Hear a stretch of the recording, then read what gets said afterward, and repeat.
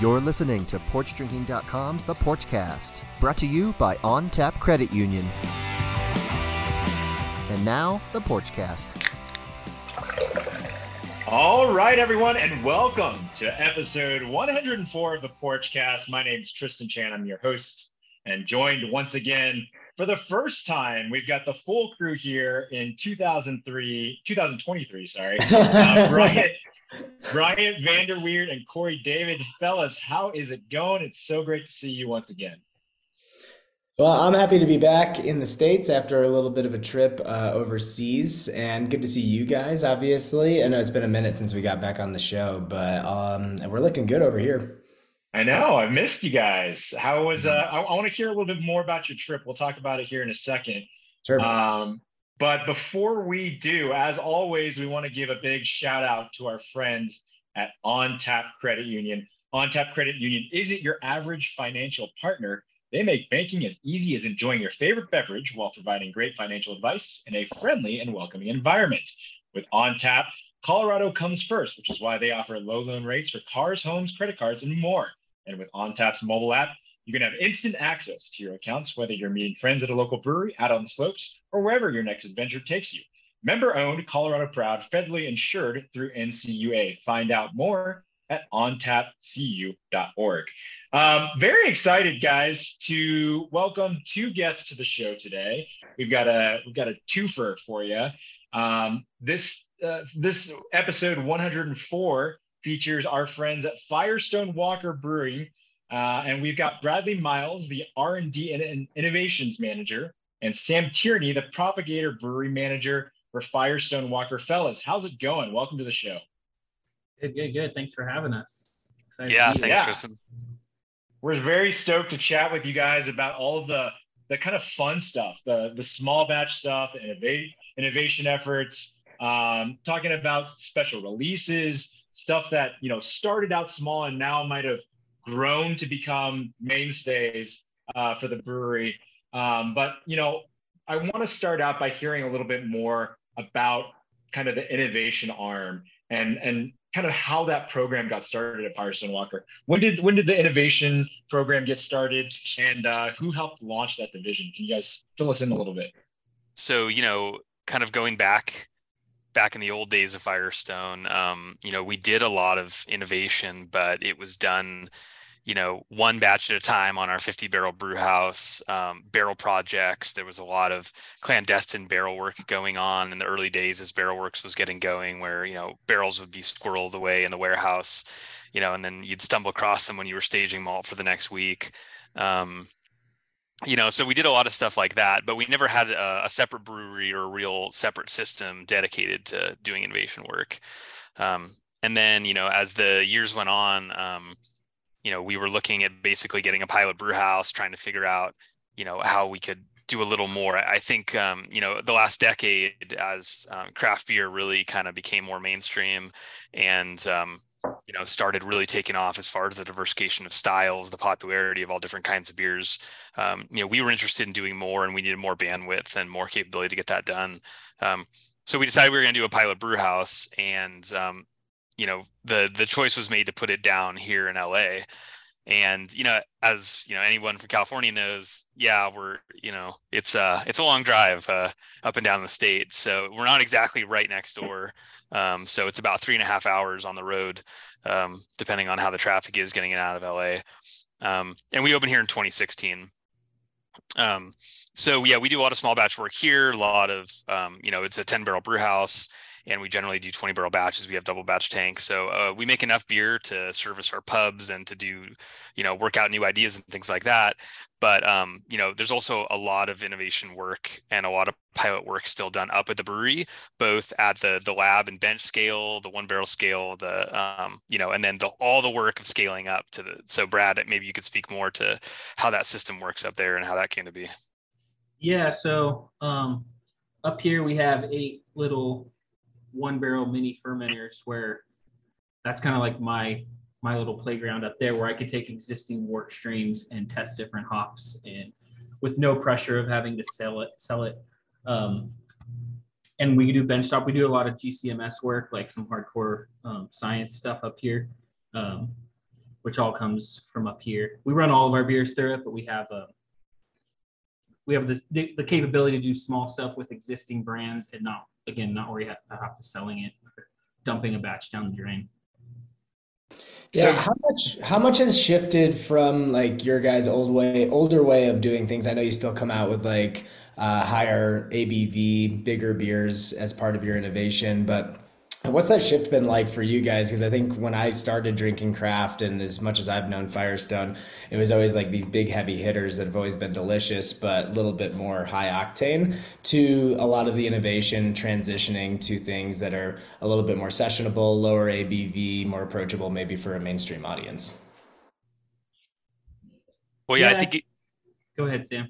Okay, I was just going to say, as far as the barrel program goes and the kind of the bigger stuff that I think Firestone was really well known for back in the day, still somewhat, but we were definitely one of the earlier breweries to do a lot of barrel aged beers. And there was always a lot going on in that program because you get a lot of flexibility with barrel aging and blending. And we started doing an anniversary beer on our 10th anniversary. And so that's going all the way back to 2006, where we had that barrel program going. And, you could do smaller batches of lots of different kinds of barley wines, stouts. I mean, we were doing a lot of different beers always in that program. And then, blending them together to make these anniversary beers. And for a few years, it was just the anniversary beer. And then 2007, one of the more popular beers that came out of that program was Parabola, or stout. And so, or 2010. So 2010 was the first bottle release of that.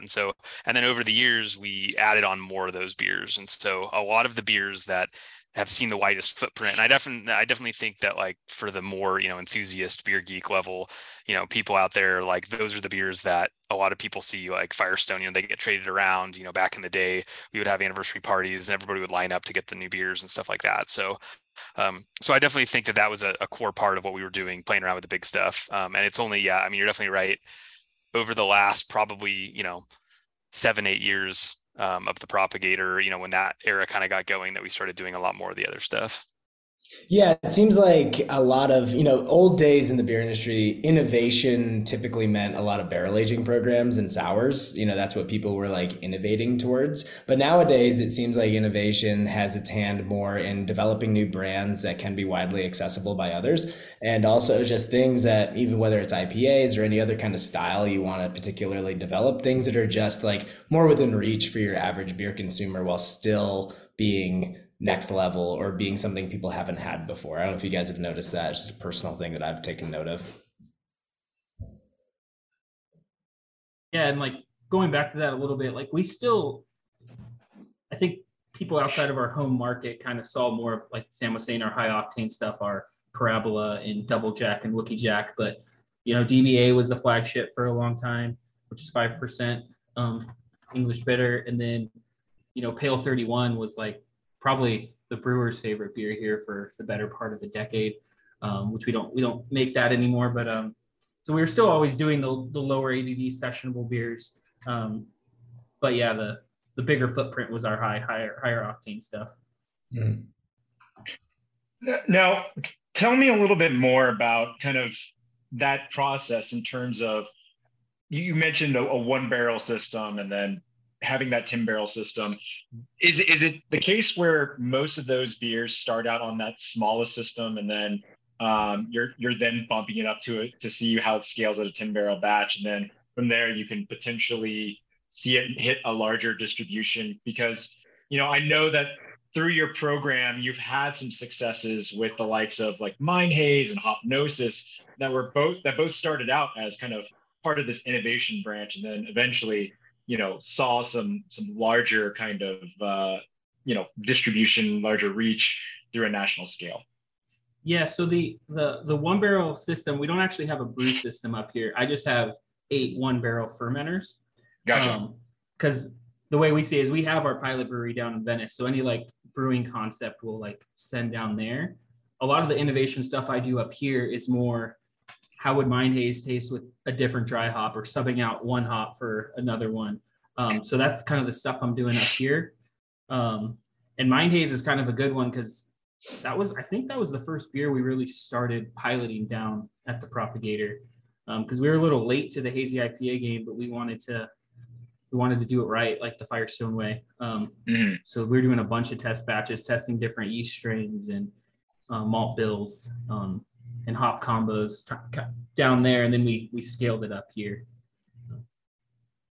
Touch on that a little bit more, because I think you brought up a really great point in that, probably 5, 6, 7 years ago was when we first started seeing this big boom around hazy IPAs.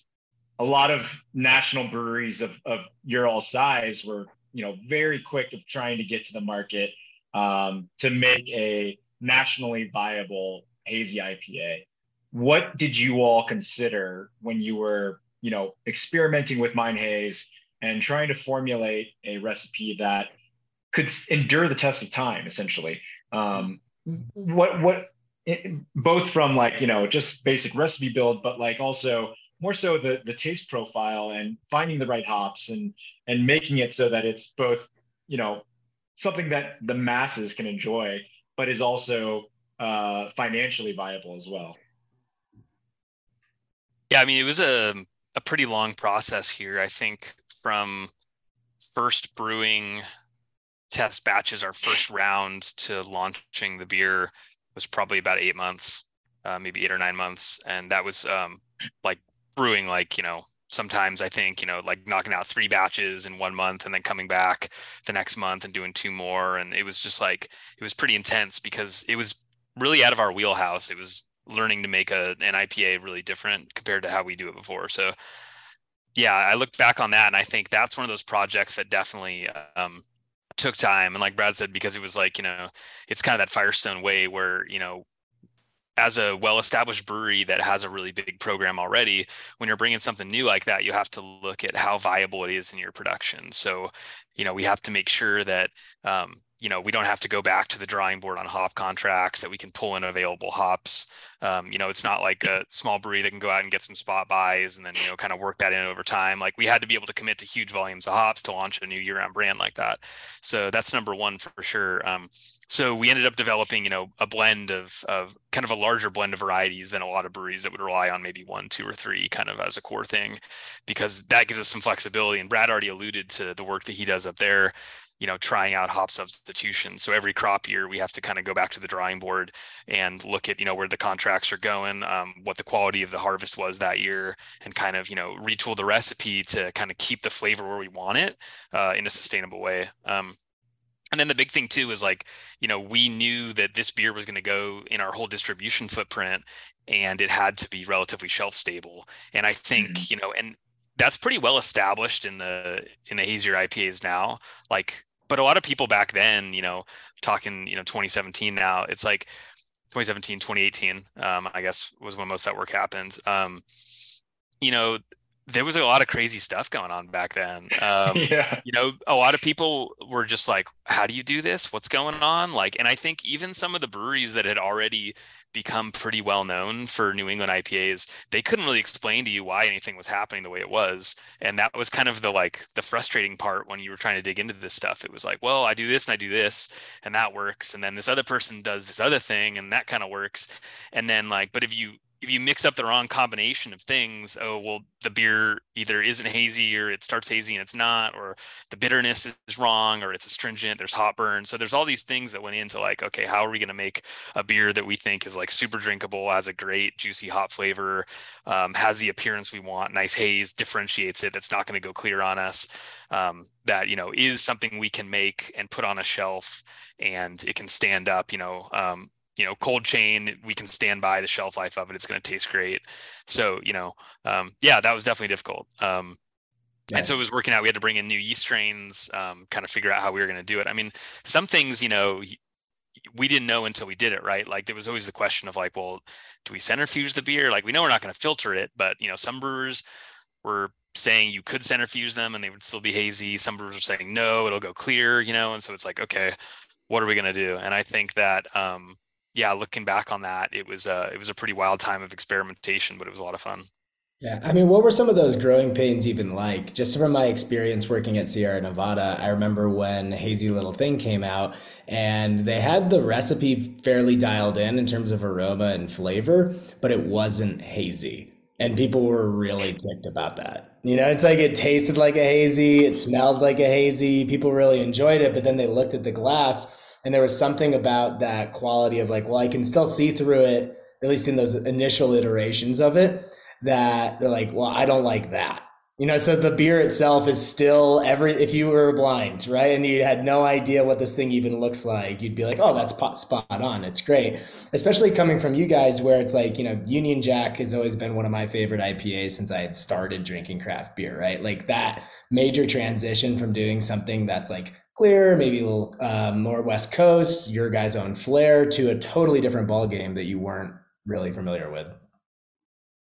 Yeah, I think the biggest challenge for us, like once we did a lot of the work at the propagator and we settled on the yeast strain, for us was harvesting the yeast. Our two other house yeast strains, our ale that's in Union Jack and DBA and 805 is just a workhorse. Like ferments out really quick, it flocks really easy. It was never even a question of like, were we going to get enough yeast? And then you get this hazy yeast where characteristically it like doesn't fall out, which was new to us. Some Chico brewers had like figured that out a little bit, but to us it was new. So like we completely had to figure out how to harvest this yeast because propping for every batch isn't practical for us at our scale. But that was probably the biggest challenge, I think, for us.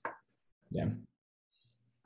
Now, similarly, I mean, kind of going back to that decision of obviously with Mind Haze, I think it was pretty kind of direct of saying like, hey, we want to get a hazy IPA out on the market. How did Hopnosis come about? Was it kind of a similar conversation of saying like, hey, we want to grow our hazy kind of house of brands and kind of expand it a little bit more? And now I know that double Hopnosis is about to hit the market as well. Essentially the double the Imperial IPA version of the successful Hopnosis. Yeah, I think that one. Hopnosis was more like we wanted to make a modern West Coast IPA. We maybe not weren't going to call it West Coast IPA, but we wanted to take some of the modern techniques, some of the things that we learned from hazy IPA and apply it to a clear IPA. And we just wanted to take a beer and kind of bring an IPA into the modern using techniques that a couple other people have championed. And then also just stuff we've learned. And double Hopnosis is just kind of the big brother of Hopnosis. And Sam, he could speak to this a little bit more, but ever since he got down at the propagator, he's been kind of pushing the boundaries of hoppy lager. Nice. And that's kind of where Hopnosis kind of came from a little bit. It's just the work Sam's done down there. Would you say like a cold IPA or a hoppy lager? Well, yeah, I think that's an interesting question. And we, Matt actually just wrote an op-ed for Craft Beer and Brewing Magazine, kind of touching on that issue. And that's something that I've thought a lot about over the last few years for sure. And we love Kevin Davey now. I guess Gold Dot Beer is his new project, formerly of Wayfinder, where he developed cold IPA, but was a Firestone brewer also back in the day for a bit. I mean, we were doing a lot of what we were calling hoppy lager, West Coast Pilsner, IPL before we everyone figured out that for some reason scares people and nobody likes it. We all found these better ways to sell that. But yeah, we were playing around with a lot of beers like that. That was something I was kind of personally just intrigued by. And there's some other breweries down here in LA. Shout out to Highland Park Brewery, hugely influential, great people. Make a killer beer called Timbo Pills that if you haven't had, you should seek out. I think the whole cold IPA thing was happening. So with Hopnosis, we knew we had a great lager yeast in house. Our house lager yeast is comfortable fermenting at warmer temperatures as well. We ferment it cold for Pivo, and that's a very kind of traditional German lager approach. But if you want to ferment it warmer, you can. And it's basically it's kind of what's turned into the cold IPA approach essentially, is that that kind of just dry, crisp finish you get by fermenting that a little bit warmer. If there is a little bit of fruitiness that would be uncharacteristic in a traditional lager style, it's a heavily dry hop beer. It's, I mean, we lean on Mosaic Cryo is kind of the feature hopnosis. And so it just works perfectly. And so, yeah, so we finally, tried that down here. We probably waited a little too long. That was something I was kind of dabbling my toes in a little bit. I kept like going, well, they're like lagers, and I'm not going to call it just like an IPA or an IPL or whatever. And then finally we're like, okay, we have to make like, just what would we do if we were brewing just what we think of as like the best modern interpretation of a West Coast IPA, and then ferment it with lager yeast instead of using our house yeast, or, more typically, I think that, the most common yeast strain in our area is going to be the kind of Chico family yeast strains, and so, those do have a nice clean character that accentuate hops really well, which is why they're so popular for West Coast IPA. But it turns out that kind of classic 3470 German lager yeast that's also super popular and widespread gives you a pretty similar result at the end of the day. And I think that it's just another tool in the kit that you can use to make a really great, kind of modern West Coast beer. Yeah, and then just leave it up to the marketing department to call it whatever they want, right? Just at a certain point, it's like, yeah, we're trying to just use all of these tools that we've developed to make the best IPA that we can, or best thing that we know is an IPA, and like however they want to package it to distribute out to the masses, whether it's an IPL, a hoppy lager, or a cold IPA, we'll leave it up to them necessarily. Yeah, and I think just like anecdotally here at the Propagator, people don't seem to care. Like we brewed, so I brewed almost the same beer on a small scale, and we've put it on here calling it just IPA and West Coast Pilsner, and it flies no matter what. They're always super popular. So it's like, as long as it's like clean, crisp, has that just a little bit of malt character, and then, bunch of Mosaic citric character, whatever, people love it. So, it seems like once they give it a try, it doesn't matter what you call it. I think out in the market, that may be another story, because it is hard, in the sea of everything on the shelf these days, to stick out and get someone to grab your beer for sure. Yeah, with the cryo ingredient, like cryo hops, I should say, it seems like that's something that's obviously popping up a little bit more in the past year or two. Like, are you guys noticing that there's an extended benefit to using cryo hops as opposed to just using any of your other traditional methods? Or is it something that like, hey, we know this is popular right now, we're going to give it a shot and figure out the best way to work with it? No, I think something I'm actually working on now is trying to use more cryo or concentrated pellets, because you get all the aroma benefits with less vegetal matter in there. So from a production standpoint, it's going to help your yields, but from a flavor aroma standpoint, you're going to get less grassy vegetal aromas and more hop characters that are more desirable. So kind of going back to what you were saying in terms of, very crisp, clean, West Coast style lager, or in this case, IPA, Imperial IPA, you're still retaining a lot of that kind of bitterness, hop profile without kind of that residual kind of vegetal, kind of grassy kind of taste to it, right? You're keeping all the parts that you're really wanting. Exactly. Yeah. Yeah, and then as far as other brewing kind of advantages you get, there's definitely yield advantages.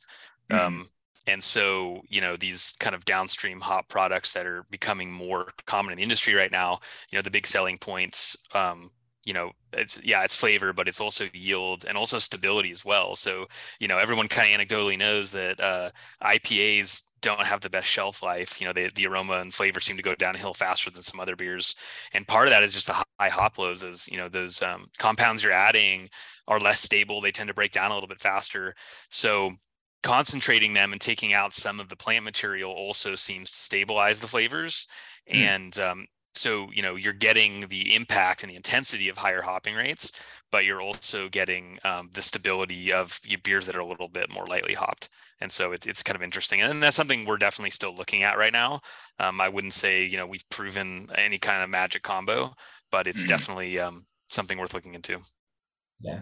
Are you tinkering around a little bit more, especially at the different locations and on premise, like for you guys, like in-house, like how much are you tinkering with like a hopnosis recipe after it's already done to come up with new iterations of it that you can potentially sell like mass distribution? I wouldn't say we're always tinkering, like Sam alluded to earlier, when we get new lots of hops in order to keep the flavor stable. That's actually become my go-to wort stream for single hop trials because it's very clean compared to some of our house ale beers. But yeah, so like we're not tinkering too much right now. We're just kind of trying to keep it stable for the most part, Hopnosis. But yeah, it's good. It's a really clean profile before it's dry hopped. I will say, when you say single hop trials, it does sound kind of Hunger Gamesy. So I don't know if it's duking it out in a tank to figure out who wins, but that's where my mind went. Yeah. Hey, there's definitely some hops that never made it out of those trials, Yeah, exactly. They didn't survive. Can you guys think of like a hop that you were just like, I don't know why this is catching on or more people are using it because I think this is trash, or maybe a hop that you're like, I can't believe more people aren't using this? Ooh, I don't know if I want to trash talk any hops. You don't have to name in a their farm. own You don't have to name like your Yeah. supplier, but like. Well, I kind of to piggyback off of that a little bit, but kind of steering it back towards something that you could probably answer a little bit more. What on the innovation front from a hop standpoint? I mean, I feel like we've, in just like the last 2 years alone, seen such an explosion of, this new wealth of knowledge around hops, especially, in the realms of biotransformation, utilizing fuels, phantasm powder being kind of a big one. What excites you guys the most, or what kind of innovation in the hop realm has been the most exciting to you, that maybe as a teaser of what might be coming down the line from Firestone, that you all are most excited to play around with a little bit more? For me, I think a lot of it's the new varieties that are coming out. It seems like every year when we go out to selection, there's 3 or 4 new varieties that are just crazy popping. Like one that we've been that I've had the luxury of rubbing was a 1019, which just comes off as like crazy peach ring. It's nuts. So every year it's just kind of like what's going to come next down the pipe. And also with all these, what I've kind of been dabbling in a little bit is these terpene extracts, which they're pulling it from hops, but also from other things. But there's these companies, Abstracts is one of them. You can go and you can get just pure citronellol or geraniol. And we haven't put any of that into production yet, but it's something I've been kind of dabbling with a little bit, which is super interesting.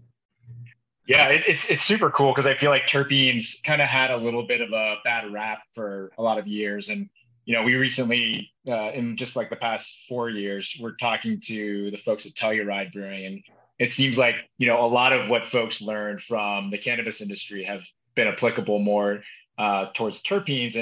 And now it feels like it's getting kind of a bit of a revival.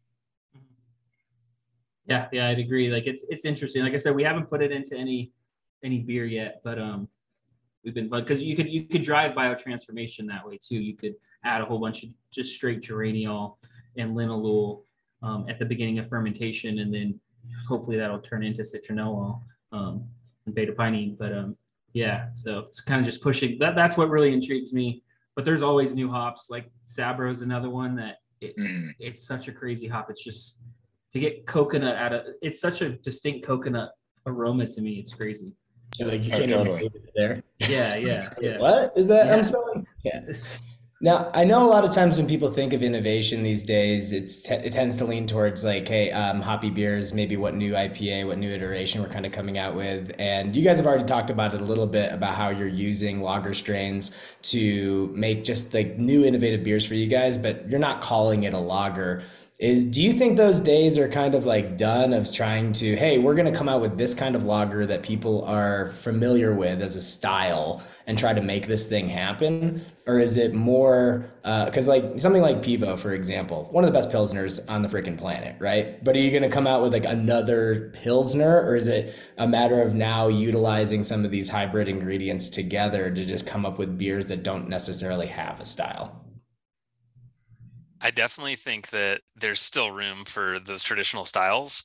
So like, styles like Czech lagers are trending pretty hot right now. It seems like everyone's kind of jumping on that. And maybe that's because they were pretty obscure for most people, like as they were getting into craft. Like, German lagers have always been, as far as like if you were going on the more traditional route, a Schwarzbier, Pilsner, a Helles, a Dunkel or whatever.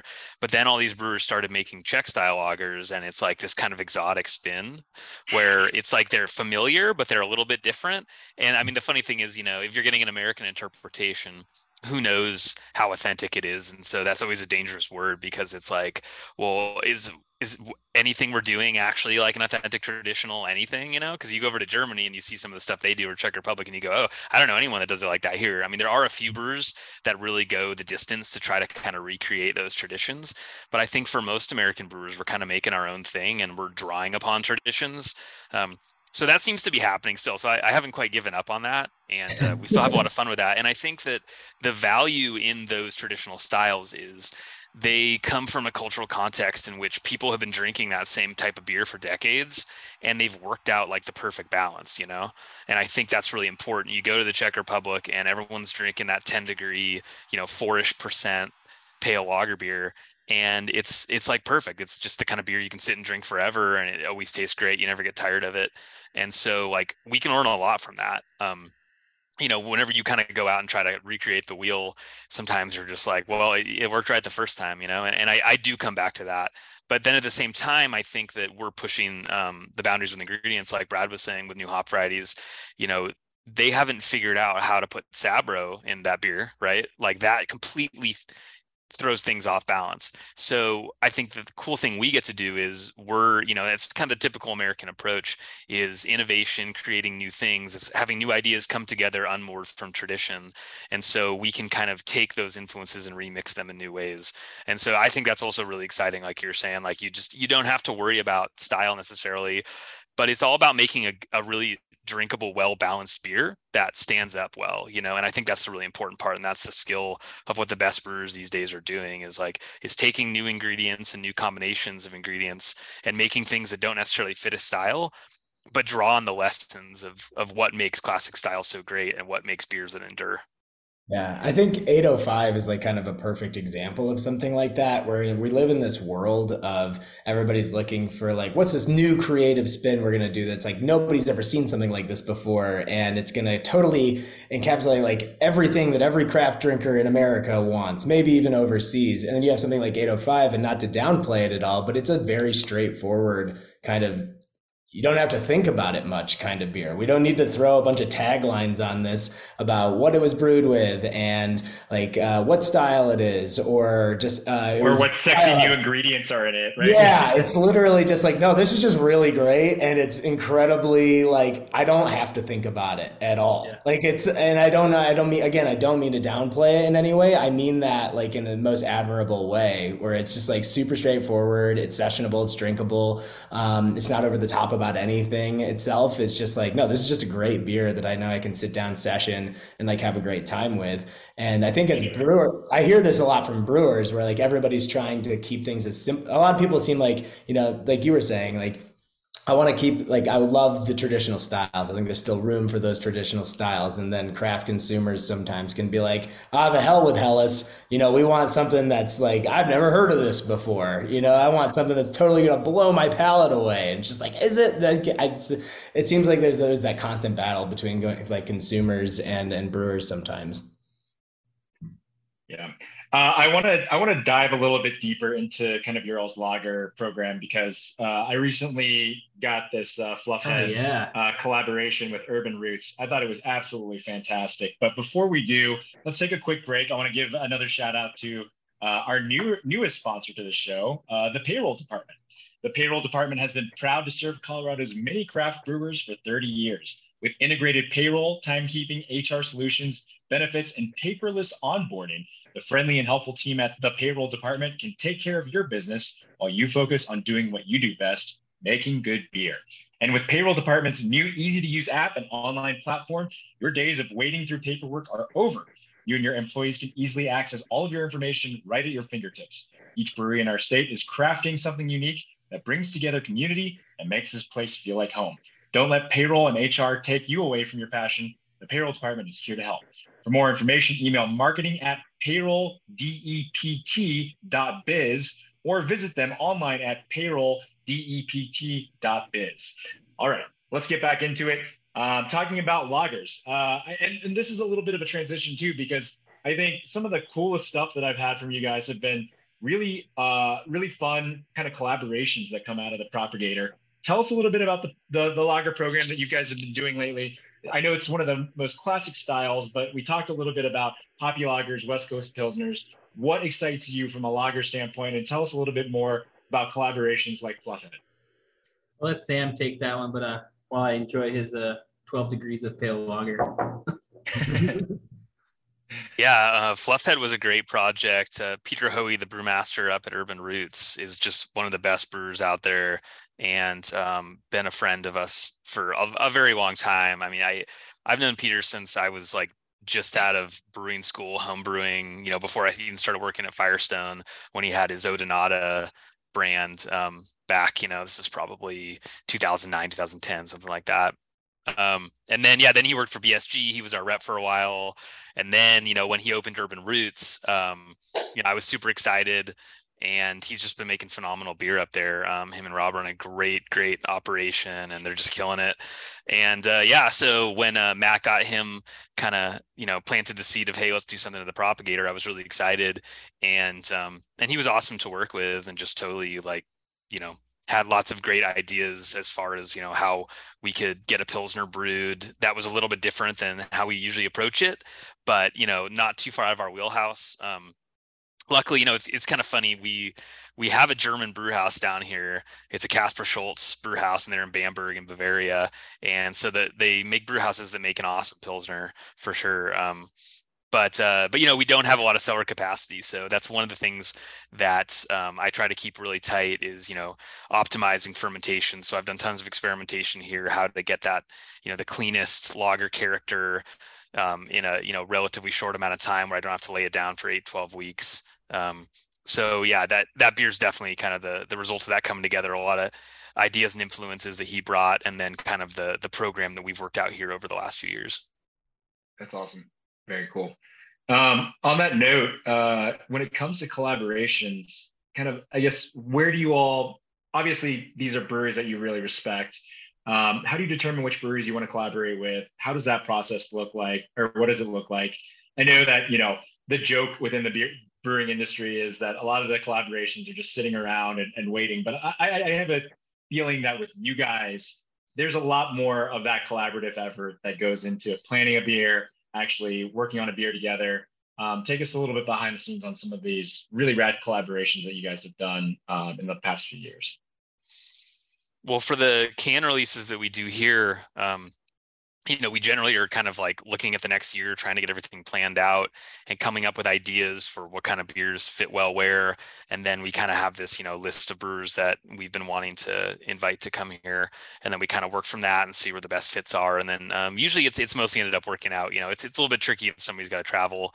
But yeah, that's usually kind of how it goes down. And, Matt's kind of had a list going forever of people he, wants to make beers with, that it's been like, why haven't we done this yet? It's been years and years, I think it's what happens when you've been in the industry for a really long time. And, we didn't have the bandwidth before the Propagator to do a lot of stuff like this. And it wasn't until 2020 that we started canning here as a way to keep production moving when our tap rooms weren't open. So, we kind of like were able to pivot there and breathe new life into things here and kind of figure out how to kind of build the program into something a little bit bigger than it had been. But I think, up there in Paso, Brad can kind of speak to that more, but we do tons of collaborations for our barrel program. I don't know what you're excited about there now, Brad, but, we're always doing that as well. Yeah, it's a lot of fun up here. And I think the process, like Matt definitely leads a lot of that up here. But in general, we kind of try to combine what each of us does well. Like we're doing one coming up, and we're kind of going to make their IPA, but we want to use our house yeast to kind of see like how that would work. And it's a lot of fun. And up here, I think it's a little bit more sitting around, but there's a lot of work that goes on the back end, or on the front end. I mean, like we get them to lift bags, and but we're doing email chains for usually a couple months before, just kind of trying to see out what everything that we're going to do. but it's always a good time. It's really more about picking each other's brains and seeing why they do a specific thing and how do they arrive at this and how can we better our program, but also give them something to better their program as well. And I think even just like hearing you guys call it a, a project versus, a collab or, a brew day or whatever, kind of speaks to that. There's almost more of a, a mental state to it, or some kind of, there's collective work being done. It's a project. We're all working on this project together. So I think that's even just powerful enough right there. Yeah, it's such a unique thing, I think, in craft beer. It's like, there's not very many other industries, even out in the food world. I was thinking of like, there's interesting brand crossover sometimes in food, but it's usually products that have a natural synergy. I was just thinking, there's this canned fish company called Fishwife. I don't know if you guys are familiar with them. And then there's an Asian condiment company. It's Fly by Jing, and she gets her stuff made in China, but she sells it over here, and she's based over here. And so they had this thing where they were like, well, why don't we get our Szechuan chili crisp in with some like smoked salmon or something and make this? And it was cool. When I saw it, I was like, that's really cool to see these two. They're two hot companies run by two women that are kind of in that, kind of high end, kind of the like Whole Foodsy kind of space. And I thought that was really cool. But, they're not naturally like competing against each other, right? They're, like your chili crisp and your smoked salmon aren't necessarily like, well, which one am I going to buy today? So, I mean, I guess it's all your food budget, but, so craft beer is cool because like we are all in some ways competing with each other. And yet we know that we're all better off. And, it's like for everyone's kind of enjoyment too, it's like, it's part of what makes this an engaging industry to work in as well. And that feeling. And I like that energy still exists, after all these years, depending, everything that happens in beer, and it's still something that people prioritize and really want to do. And I think that's really cool. And like Brad said, it's like you're working with each other back and forth, you're picking each other's brains. Every time you step into another brewery or you have someone come into your brewery, they see things a little bit differently, and I love it when somebody comes in and they're just asking tons of questions like, well, why do you do this? Why do you do that? It makes me second guess everything we do. I know it works for us, but at the same time, I want to say, well, wow, like you do this completely differently. And I love your beer. That's really cool. And you're always learning something. So that's sometimes the best thing is like we strive to make a really good beer every time. I don't ever like every can release. There's a lot of pressure here, even though they're small, is like, I want that beer to be killer. And I want, that to be something people are really going to enjoy, but also you've got to get a little bit out of your comfort zone and try something new at the same time. So sometimes when things have been really wild, we've done even smaller scale stuff where we don't even put it into cans first. And then, up there, when we do these more ambitious projects, maybe it's something that goes into barrels and then gets blended or something like that. Small release, we don't know what we're going to do later. So yeah, it just depends. Is that a hint that there's going to be a spicy Szechuan fish hazy? Is that was like a really long tease, what we can talk about experimenting, Yeah. What Sam was talking about, though, the best food collaborations has got to be the Flaming Hot Cheetos mac and cheese. What's that timeline like for you guys when one of the beers that you developed, you kind of putting your name on it to know, like all right, it's gonna happen, it's going out to the sales team, and then it hits the market. What's that timeline like for you guys in terms of how you're personally feeling to figure out if this is going well or if it's not going well? Are you checking in with the sales reps? Are you like talking to people about it? You checking like IRI reports? Like, what do you? Like, I'm anxious all the time about it. Like it freaks me out. Like I don't brew anymore. Like I'm not like running the brew house anymore. But the first couple runs of something new that we're doing, some new IPA, I'm down there like the whole time with them, not doing anything, but I'm actually probably bugging the brewers more than anything else. But no, we're always looking for that. Like it's a good anxiety, I think, for me anyways. But yeah, it kind of never stops. Good. Yeah. Cool. And then further out, like, as Brad, we've just been talking a lot about next year. And so we have to, finalize, okay, well, what are the new seasonal rotations, mix pack beers? We rotate different beers into our IPA mix packs. several times a year. And so we have to work out those recipes, make calls on where those are going, swap in new seasonals. We want to tweak seasonals. Do we want to launch a new year-round product? Do we want to get into different types of spaces, stuff like non-alcoholic hop water, so these are the kinds of discussions we're always having, and kind of doing some longer term stuff further out. So some of those projects, you never know where they're going to go. Some things you just have to brew here on a really small scale and then kind of see where it goes. And some things you just kind of know where it's going way ahead of time. And then you just have to make sure, like Brad was saying, that by the time you get to the finish line, that you the beer was what you wanted, and it was great, because it's a pretty anxiety inducing to kind of get to where the rubber meets the road and realize that you don't feel like the product's there. So that's not a good place to be. Bringing it back full circle a little bit. We touched on this a little bit at the very beginning and throughout the conversation today, but we talked about collaborations with other breweries, but it seems like there's a lot of collaboration that happens and symbiosis that happens between your all's two departments. Tell us a little bit more about what that looks like on a day-to-day basis, and I guess how those, where maybe Brad, your department kind of interacts with Sam's department to determine how certain beers are conceived and executed, and how it all comes together internally. Yeah, so we'll kind of start with the concept, I guess, something that we want to do, and that's kind of a big collaborative goal. Me, Matt, Sam, we're all kind of figuring out what we want to do. And generally, once we get a concept, for a new IPA or something, we'll kind of come up with a mock-up recipe. What do we want to add? Do we want to try something new? With our mixed pack IPAs, then we'll send it down to Sam, and he'll kind of brew a test batch, knowing we can't fully scale it up, but it gets us an idea of what that concept is. He brews it, packages it, sends it up here. We send it through our sensory panel, and we have a descriptive sensory panel, and we kind of analyze and see what we like or what we want to change. And then we'll kind of, if we think we need to, we'll do another batch down at the propagator. If it's just a couple tweaks, then we'll try to scale it up as best as possible up here. And it's really it's R&D is kind of, I always like to say me and Sam are two prongs on the same fork. But it's a little bit bigger than that, because you got Matt's kind of the base of the fork, right? We're the two prongs, but then you have Kevin Troxell's running our GCMS, doing all of our analytical R&D, and you got Craig Thomas, who's running our sensory program. So it's kind of, there's input from everywhere, but now I just want Matt Brynolson's face on the end of a fork. On the end of a fork, yeah. Me and Sam, we dialogue multiple times a week. We have an official meeting every other week, but we're always texting and talking all the time. So nice.